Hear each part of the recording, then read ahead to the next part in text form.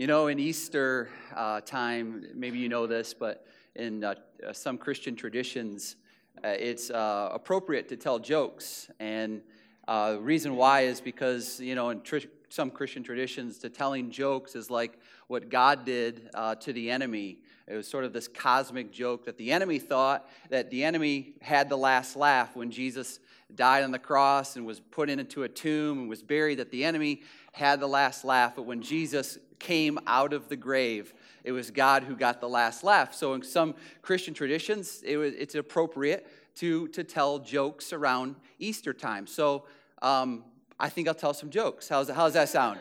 So there was this little Johnny. He was in his kids' church class, and they were teaching about how God created everything. And he heard while he was in his class that from Adam's rib, God made Eve. And so that was really intriguing for little Johnny. And so Johnny, during the week, was laying down, and he was holding his side like this. And his mom asked Johnny, he said, "Johnny, what's wrong?" He said, "My side hurts. I think I'm having a wife." You know who the biggest financier is in the Bible? Say, "No, I don't. I don't know who it is." Noah. Noah was floating his stock while everybody else was liquidating.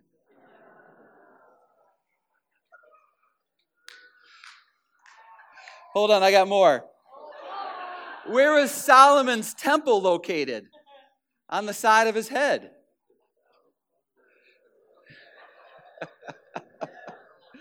Who is the smartest man in the Bible? Abraham. He knew a lot. You got to know Bible to know that one. What kind of man was Boaz before he married? What kind of man was Boaz before he married? Ruthless. He was ruthless. Who is the greatest comedian in the Bible? Who is the greatest comedian in the Bible? Samson.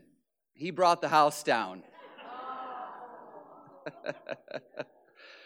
There was 3 boys out. I'm still going. I'm not done with that. There was 3 boys out at recess one day, and they were talking about their dads. And one of the boys said to his friends, he said, "You know, my dad, you know, he scribbles down some things on a piece of paper, and they're called poems, and he gets $100 for that."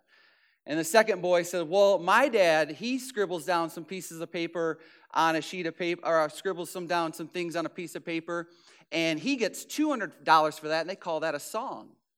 And the third boy said, "Well, my dad, he scribbles some things down on a piece of paper, and he calls that a sermon, and 4 guys collect money for that." Happy Easter, everybody. I'm out of here. No. You know the real joke, though? The real joke is that as many times as Jesus told his followers that he was going to die, but that he was going to rise on the 3rd day. You know what the real joke is? No one was there. Not a person. Not any of his friends. Not any of his family members. I mean, I said this last week. Not even his own mother was there waiting for Jesus to come out of the grave. Isn't that a real joke? Not one. Not one. As a matter of fact, Jesus even told them this. Jesus told them this before, you know, he was going to be taken on trial and crucified. He even told them this in Matthew 26 before it all began. He said, Jesus said to them, "You will all fall away. You will all fall away because of me this night. For it is written, I will strike down the shepherd, and the sheep of the flock shall be scattered. But after I have been raised," so here he's telling them again, I mean, right before he's going to get, arrested and crucified, he says, "But after I have been raised, I will go ahead of you to Galilee," which is important. We're going to get to that in a second. Those that were sort of close, the closest, they got the closest, they hung in there longer than most of Jesus's guys that Jesus spent, 3.5 years with, were the women. Boy, I am so happy and so pumped and so, thrilled that there's women, that love Jesus. I mean, even in this ministry, the women of this ministry really, carry the load. They're the faithful ones. And in Jesus's ministry, the women were the faithful ones. They're the ones that hung in there, even though they weren't at the tomb either on the third day, but at least they stuck it out. And there were some women, it says in Luke 23, it says, now the women who had come with him out of Galilee followed and saw the tomb and how his body was laid. So there were some women that were looking on. And so as we looked at last week, there was Joseph of Arimathea and there was Nicodemus, and they were looking on, and they're looking at Joseph of Arimathea and Nicodemus and where they laid Jesus' body, and they watched them prepare the body of Jesus. And so they were watching intently to see where they were going to lay him. And then it says, then they returned and prepared spices and perfumes. You know why they did that? Is because they saw men preparing the body, and the women thought, I can do better than that, is what they thought. And so they were like, men did this job, we need to go, and we need to get spices and perfumes, and we need to take care of this. So that's what they did. Matthew tells it this way, and Matthew tells us what happens this way. Matthew says, here's who we know the women are. The women are Mary Magdalene and was there, and the other Mary sitting opposite the grave. So we know who they are. It's Mary, and they're sitting opposite the grave. They're watching Joseph of Arimathea and Nicodemus prepare the body, and Mary are going, oh my gosh, he did that wrong. He did that. Oh my, this is embarrassing. We got to fix this because he's a man and he doesn't know what he's doing. And so they're going to prepare the spices and come back with it. Now, at the end of the day, look at this. Now, on the next day, the day after the preparation, the chief priests and the Pharisees gathered together with Pilate. Now, this was an unusual situation. I mean, this was like unheard of. I mean, not only do you have the priests and the Pharisees, who are two of the religious people in that time, they were known as Sadducees, so most of the priests were Sadducees, and the others were the Pharisees, which you probably heard of before. The Sadducees and the Pharisees, they had a different belief system, and so they never really got along. They never really were able to jive with each other unless it was about Jesus. The only common denominator they had with each other was their hatred for Jesus. And so the fact that you have the priests and the Pharisees coming together was for the sake of and for the hatred of Jesus. And then it says that they gathered together with Pilate, which is like, what in the world? They never, especially on the Sabbath, especially when it was high Sabbath, when Passover intersected with the Sabbath day, they never would be caught dead. As a matter of fact, it was against their rules to be caught dead with a pagan ruler on the high Sabbath day. So this verse right here is such an unusual thing, and they broke all of their own rules because of their hatred for Jesus. Now, look what it says they did, why they did this, why they got together, and said, Sir, so here's what they're asking Pilate now. The priests, Sadducees, and the Pharisees are asking Pilate, Sir, we remember that when he was still alive, that the deceiver said, after 3 days I'm going to rise again. Now, Jesus' enemies took more consideration. Jesus' enemies were more serious than even Jesus' own followers about the credibility of what he said, that he would, after 3 days, rise again. So here's what Jesus' enemies did. Look what it says in verse 64. Therefore, give orders for the grave to be made secure until the third day. Otherwise, so here's what they really believe would happen. Otherwise, his disciples may come and steal him away and say to the people, he has risen from the dead, and the last deception will be worse than the first. Now, they gave Jesus' disciples way too much credit. I mean, these guys at this point, Jesus told them, like, guys, listen, they're going to strike down the shepherd and the sheep are going to scatter. Like, I'm going to get arrested, and then you guys are going to go like cowards, and you guys are going to go hide. You know what's interesting, though, about this? And here's what sort of proves the fact, the facts around the scripture and the facts around the story of the resurrection of Jesus. The guys that brought us the story of Jesus, this is so important. So when you're having dialogue with people at work and, people that you do life with, your neighbors and things, like, you know why it's so interesting? You know why I believe? Because the people that brought us the story of Jesus made themselves look like wimps. They wrote themselves in the story of Jesus as those who were cowards. Why did they do that? Because they actually were. Just a side note. So these guys were going, his disciples, man, they're fanatics, man. These guys are crazy sometimes. They might try to come and steal the body so that, they can then make up a story that the body of Jesus was stolen. So let's secure the tomb.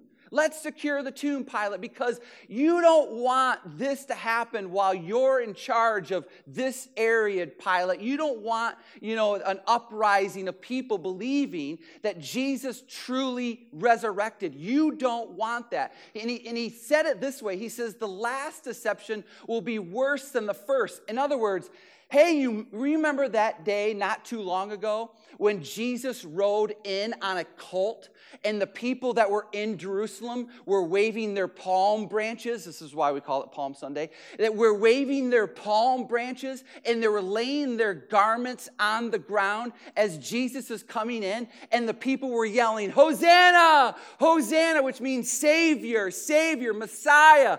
And they were declaring him their king.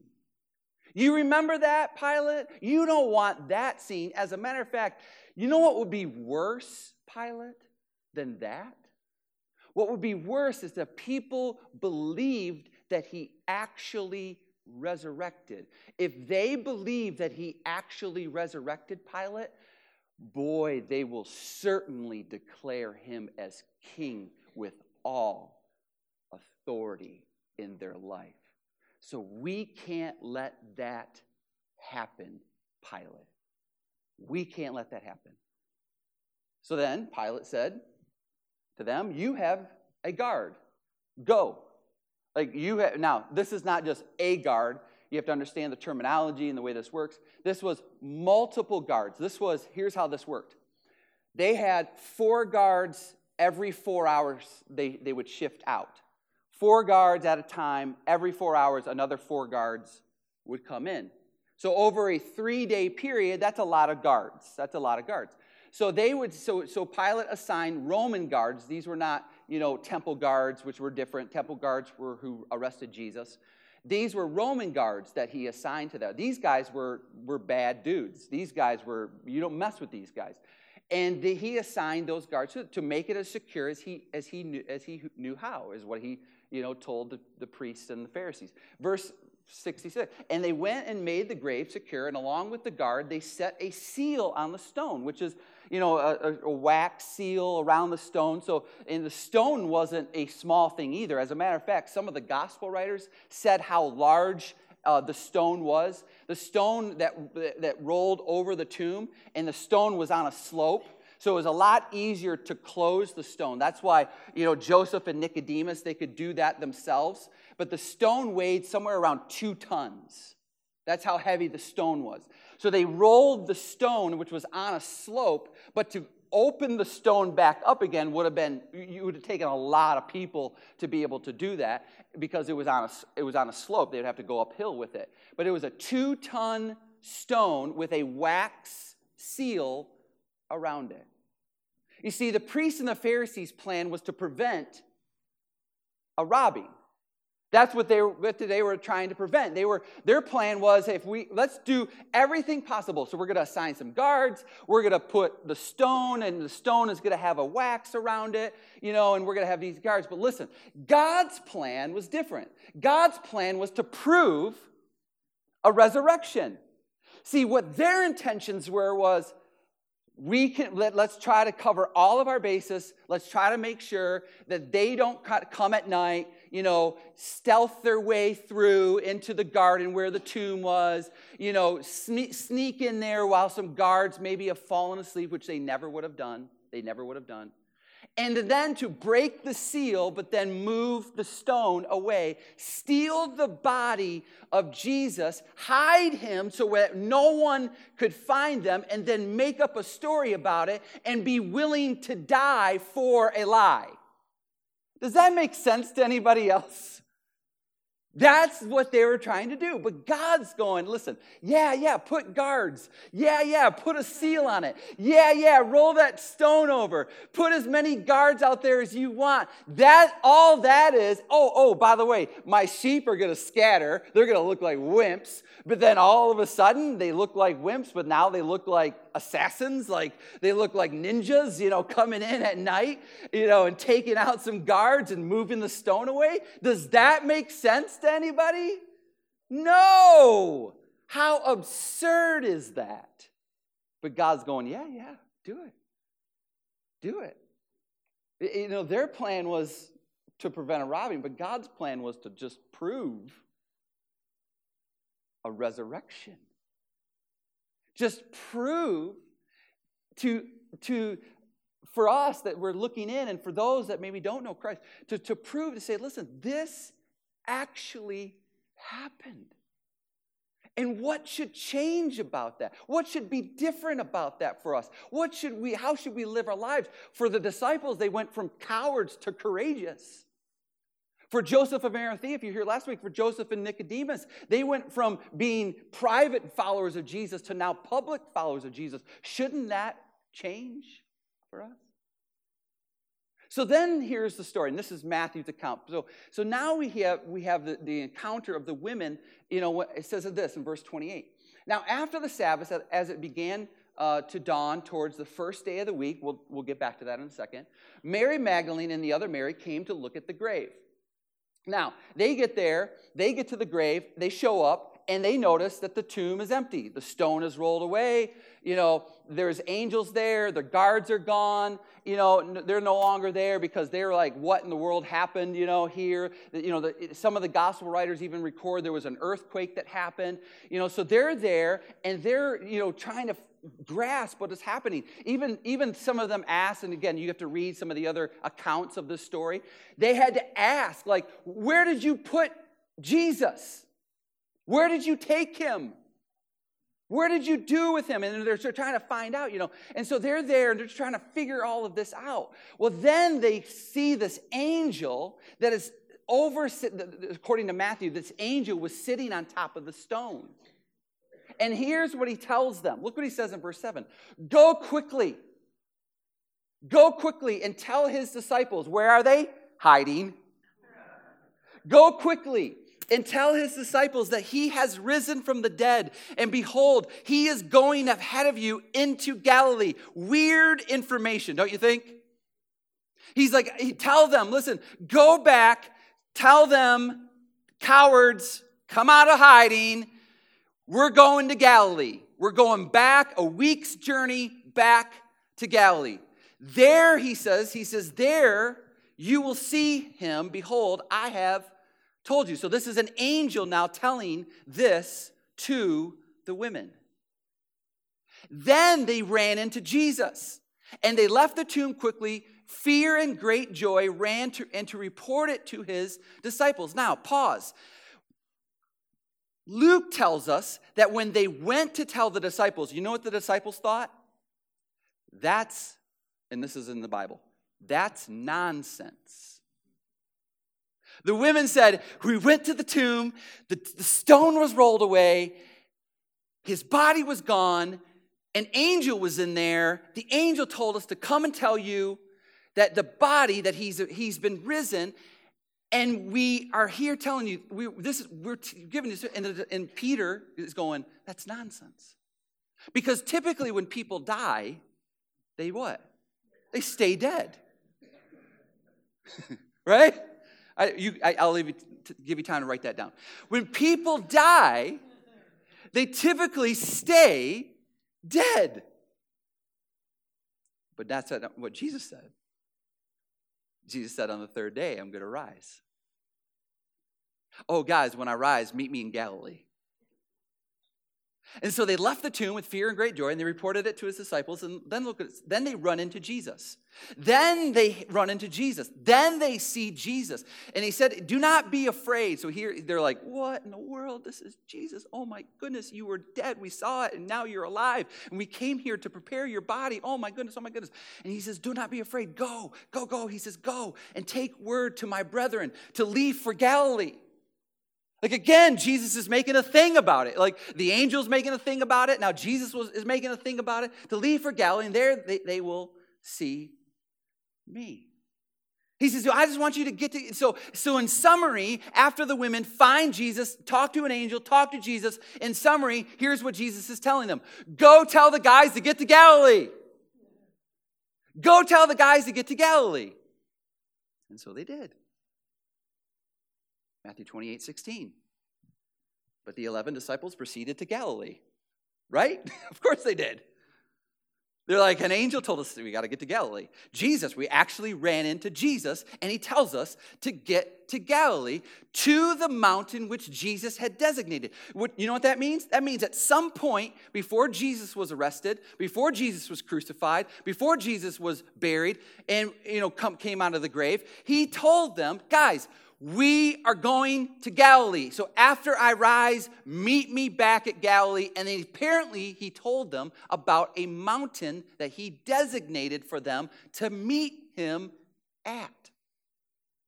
So they did what all of us would do. Verse 17, when they saw him, they worshiped him. When they saw him, they worshiped him. But don't you love, this is another thing. Oh my goodness, you got to read the Bible. It's amazing. This story, are you engaged? This is amazing. Look what he says. Look what Matthew writes. But some, no, go back. Sorry, Michelle. But some were doubtful. What? Why? Like they see, they're physically in front of him, like they see him, and it says that some were doubtful. Like, how would you even doubt? But it's so, Matthew's like, I don't know either. But they were. There were many that were there in Galilee. When we saw him, we worshiped him, but some were doubtful.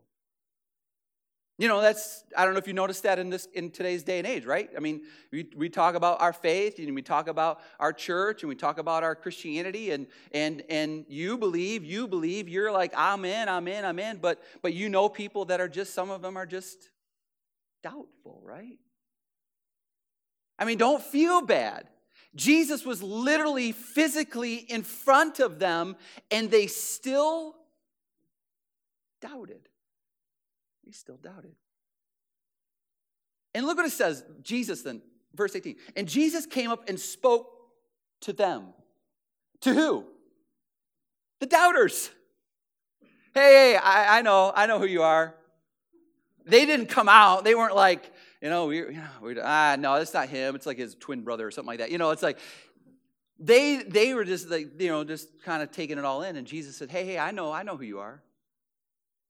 I know some of you have some doubt about whether I resurrected. But I just want you to know. And really, he wanted everybody to know. And really, he wants you to know today. He says, because of that, because of the fact that I died, was buried, and I rose from the grave, and nobody does that, and nobody can do that, because I did that, he says, all authority has been given to me. All authority in heaven and on earth. In other words, I am in charge of all things. I am in charge of all of your things. I am in charge of all of your stuff. I am in charge of your whole life. If you believe in me, then you need to know who I am. And who I am is, I'm the one with all the authority. All the authority. I'm the one that determines this. I'm the one that determines that. I have all the authority. Why wouldn't he have all the authority? If anyone can predict his own death and resurrection and pull it off, he deserves to have all of the authority. And so then he says, Go, therefore. Now remember, this is in Galilee. He made a big deal about them getting to Galilee. And so now he says, listen. After knowing this is so important for all of us. After knowing that Jesus truly did rise from the grave, what would that change about you? What would be different in your life? What would be different in your faith? He says to them, to the crowd, and this is probably the crowd that the Apostle Paul wrote about in 1 Corinthians 15, that when he said that Jesus appeared to 500 people all at one time, this is probably that crowd. There's 500 people there. The women were from there. His disciples were from there. Jesus did a lot of miracles in Galilee. And these are 500 people all at one time. And here's what Jesus tells them after he resurrected. He tells them, in light of what I've done, in light of the fact that I resurrected from the grave, in light of the fact that all the authority belongs to me, I want you, and this is for us, I want you to go. I want you to go. And you say, go where? Go where? And here's what Jesus said. I want you to go, therefore, and make disciples of all nations. The urgency for Jesus to get everyone, as many people as he could, back to Galilee after he resurrected. And he gets them all together after their meeting in Galilee. And he tells them, listen, I have all the authority. And I have all the authority because I resurrected from the grave. So here's what I want you to do. Here's what I want you to do. If you are truly my disciples, I want you to go and make disciples. I want you to go and make disciples. And I want you to understand that is our job. Our opportunity, our responsibility. He says, don't you want other people, and the idea of disciple means to be a follower, to be a learner of someone. So Jesus would, as a matter of fact, Christians weren't called Christians until long after the church began. And before they were called Christians, they were called disciples. They were called disciples. And what Jesus was telling them is what Jesus is telling us today. He says, I want you to go, and I want you to make disciples. In other words, I want you to live your life in such a way that you reflect me to the people around you. Because here's what I think is important for us to understand. Jesus' urgency. The angel told the women, Jesus told the women to get the guys back to Galilee. The reason why he told them to get back to Galilee is because that's where they lived. It's where they lived. And so when Jesus tells them, guys, like where we live, where we are right now, this is familiar territory for you. This is familiar area to you. These people around you, you do life with them. You work with them. You go to school with them. They're your neighbors. They're your colleagues. They're your family members. You guys hang out together. And he probably looked at, some of the guys. He said, hey, Matthew, you remember in Galilee around here, not too far from here, Matthew, we first met? And you were like an extortioner, you were a thief, you were you traded in your values and your beliefs for another country, another nation. He says, remember what I did for you, Matthew? Remember when I walked up to the table, Matthew, and I said, hey, Matthew, I want you to stop what you're doing, and I just want you to come and be my disciple. Isn't that what happened, Matthew? Isn't that what I did for you? Matthew, I want you to do that for someone else. Hey, remember? And he's probably pointing over at some, hey, ladies, Mary. Hey, remember when we first met? You had some demons in your life. You had some demons. She literally had demons. We have figuratively demons. You remember you had some demons in your life, Mary? Remember what I did? I cast those out. You no longer have to deal with those demons anymore because of what I did. Hey, Mary. I want you to go and do that for someone else. I want you to go and do that for someone else. Hey, Nathaniel, remember when we first met Nathaniel? It wasn't too far from here. This is sort of where we live. Remember, Nathaniel? You completely trashed my family. Nathaniel said to Jesus when they first met, or he said to his brother Philip when they first met, what good comes from Nazareth? I mean, Nathaniel, you can totally trash my family when you said that. But I still let you come and still be a part of me. Jairus, you were there. Remember Jairus? Like, where were you, Jairus, when I came out of the tomb? I mean, I raised your daughter from the dead, for crying out loud. And he probably went around and talked to every single individual person that was there that day, or majority of people that were there that day, and said, guys, listen. I want you to do for others what I did for you. Guys, I want you to go, because the way that I loved you and the way that I served you and the way that I gave myself for you, the way that I put you before my own needs. Guys, listen. I want you to go, and I want you to do that for other people, because your opportunity that you have in your life, your opportunity that you have in your world will give you the best opportunity to make disciples. To make disciples.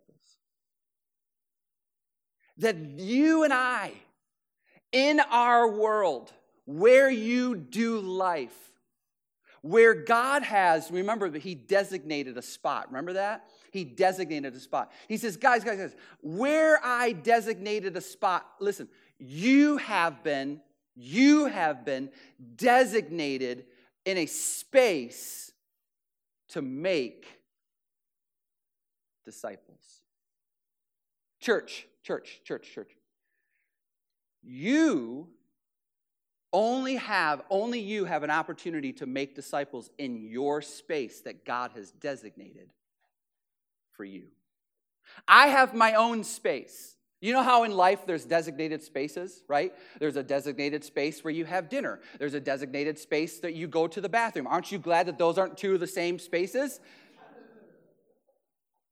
In church, we have designated spaces. We have a designated space here. I have a designated space here. I would feel weird. I feel weird now coming out of my designated space. I want to just go back to my designated space. It's just weird for me. We all have in our life designated space that God has given you to occupy. For what reason?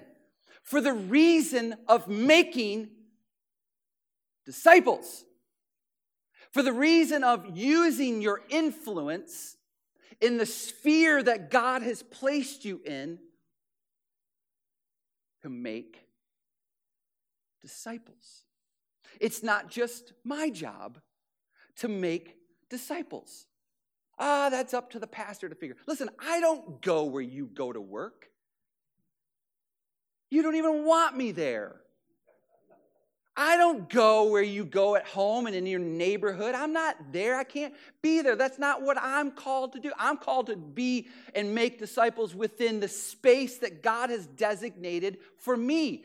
You have been designated a certain space for you with the plan of taking the information that you believe that Jesus resurrected and that he has all the authority. And you go into the space that God has designated for you and to make disciples. That's his plan for the world. And he gets specific about it. He says, listen, I want you to just not make disciples of all nations, baptizing them in the name of the Father, the Son, and the Holy Spirit. Listen. It's not just my job to baptize people. You know what would be amazing? If you're like, hey, on Sunday, Pastor, I've been discipling, I've been talking with somebody put their faith, they've now become disciples of Jesus.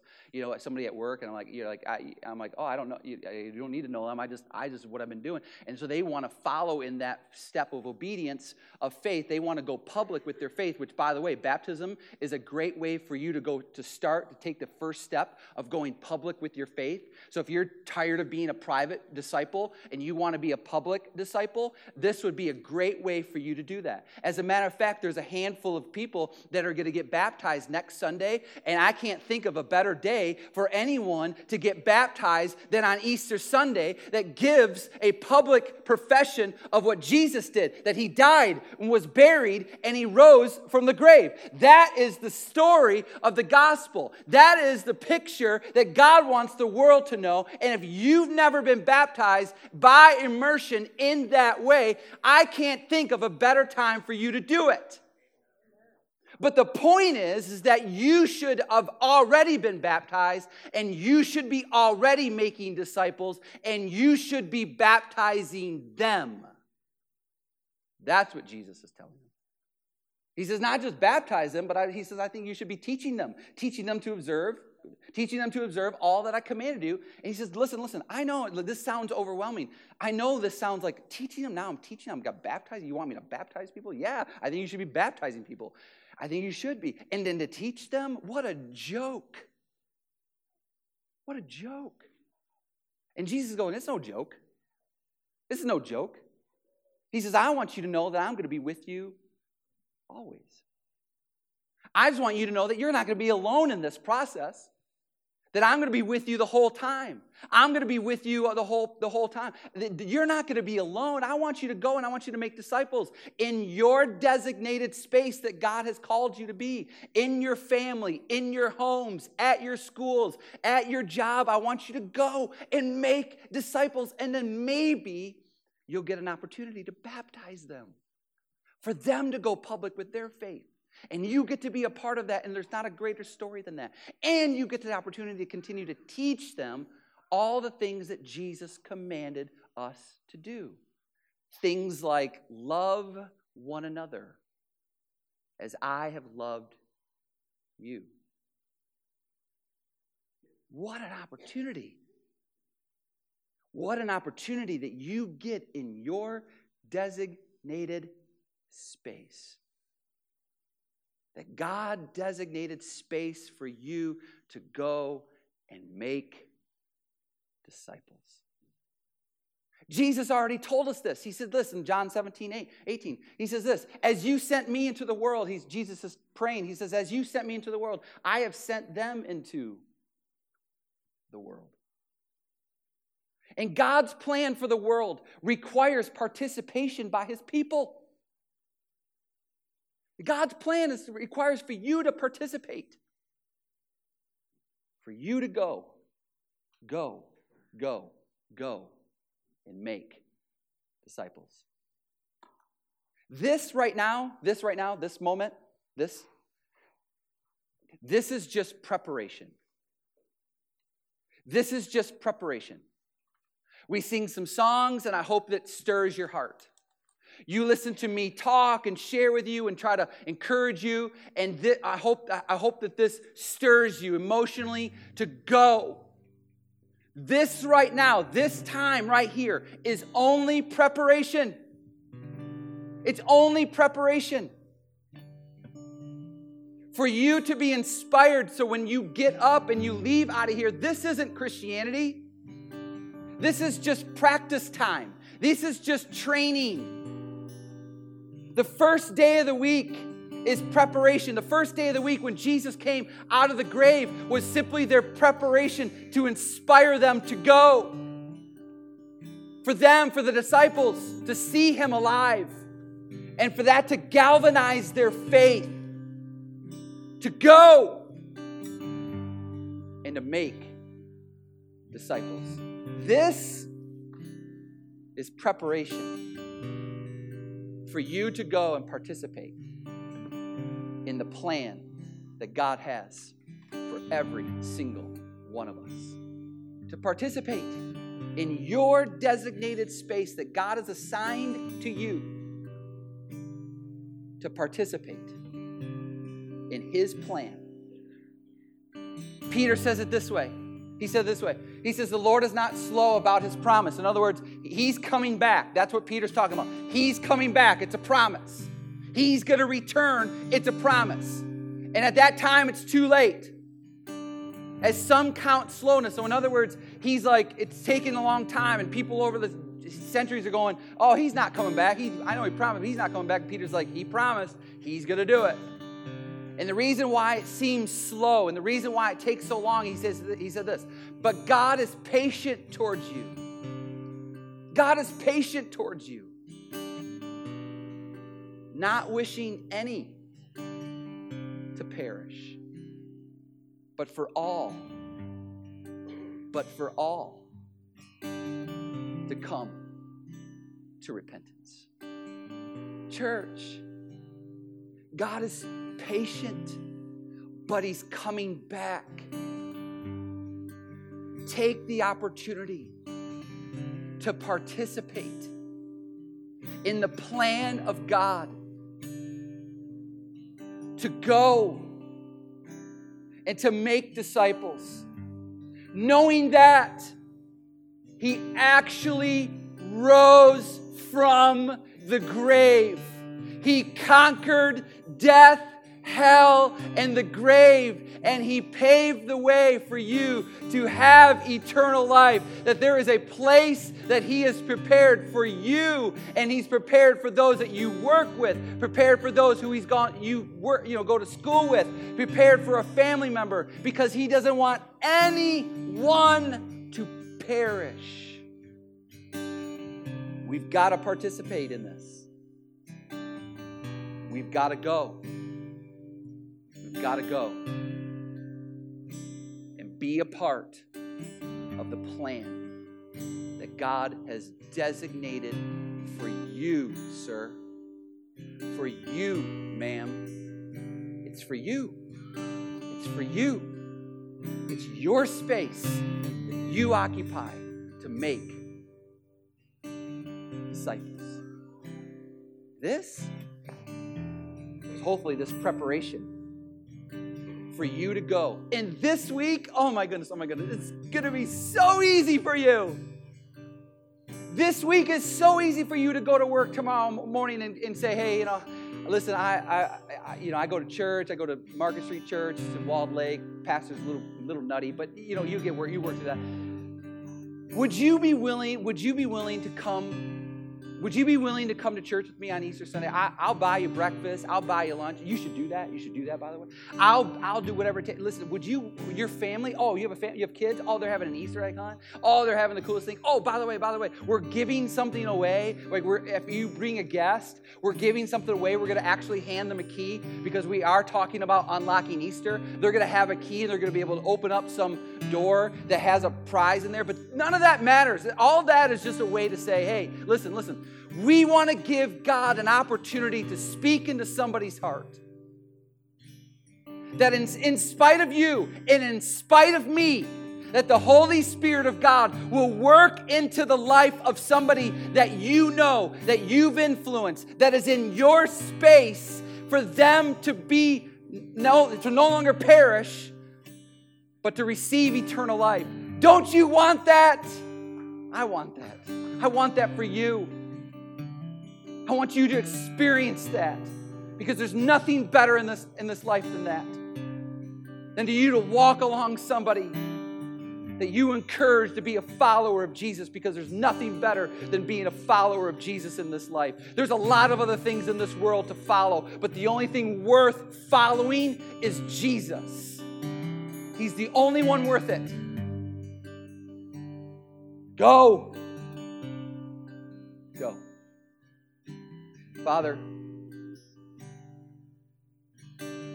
I pray, Lord, that you ignite in our heart the truth, the reality, the evidence that supports that you beat death. You conquered the grave. And the enemy and the grave has been swallowed up in victory. For you rising from the grave, from the dead, appearing before hundreds and hundreds and hundreds of people with the purpose of proclaiming your plan, and for those people to go and participate in it. And that's what you've called us here today, to go, to go, to go. And in our area, our designated space that you've assigned to every single one of us, in all different places, in all different areas where we walk in this life, that our purpose is that we exist for getting others to the best of our ability. But you don't leave us hanging. You're going to be with us to the best of our ability in your presence with us to become followers of you. So ignite the Spirit of God in us to go, and do for others what you did for us. Thank you for the privilege. Thank you for the privilege we have to participate. Thank you for being patient enough with us so that we can go and make sure that the people in our lives don't perish, but receive your grace and your kindness. I pray this in Jesus' name.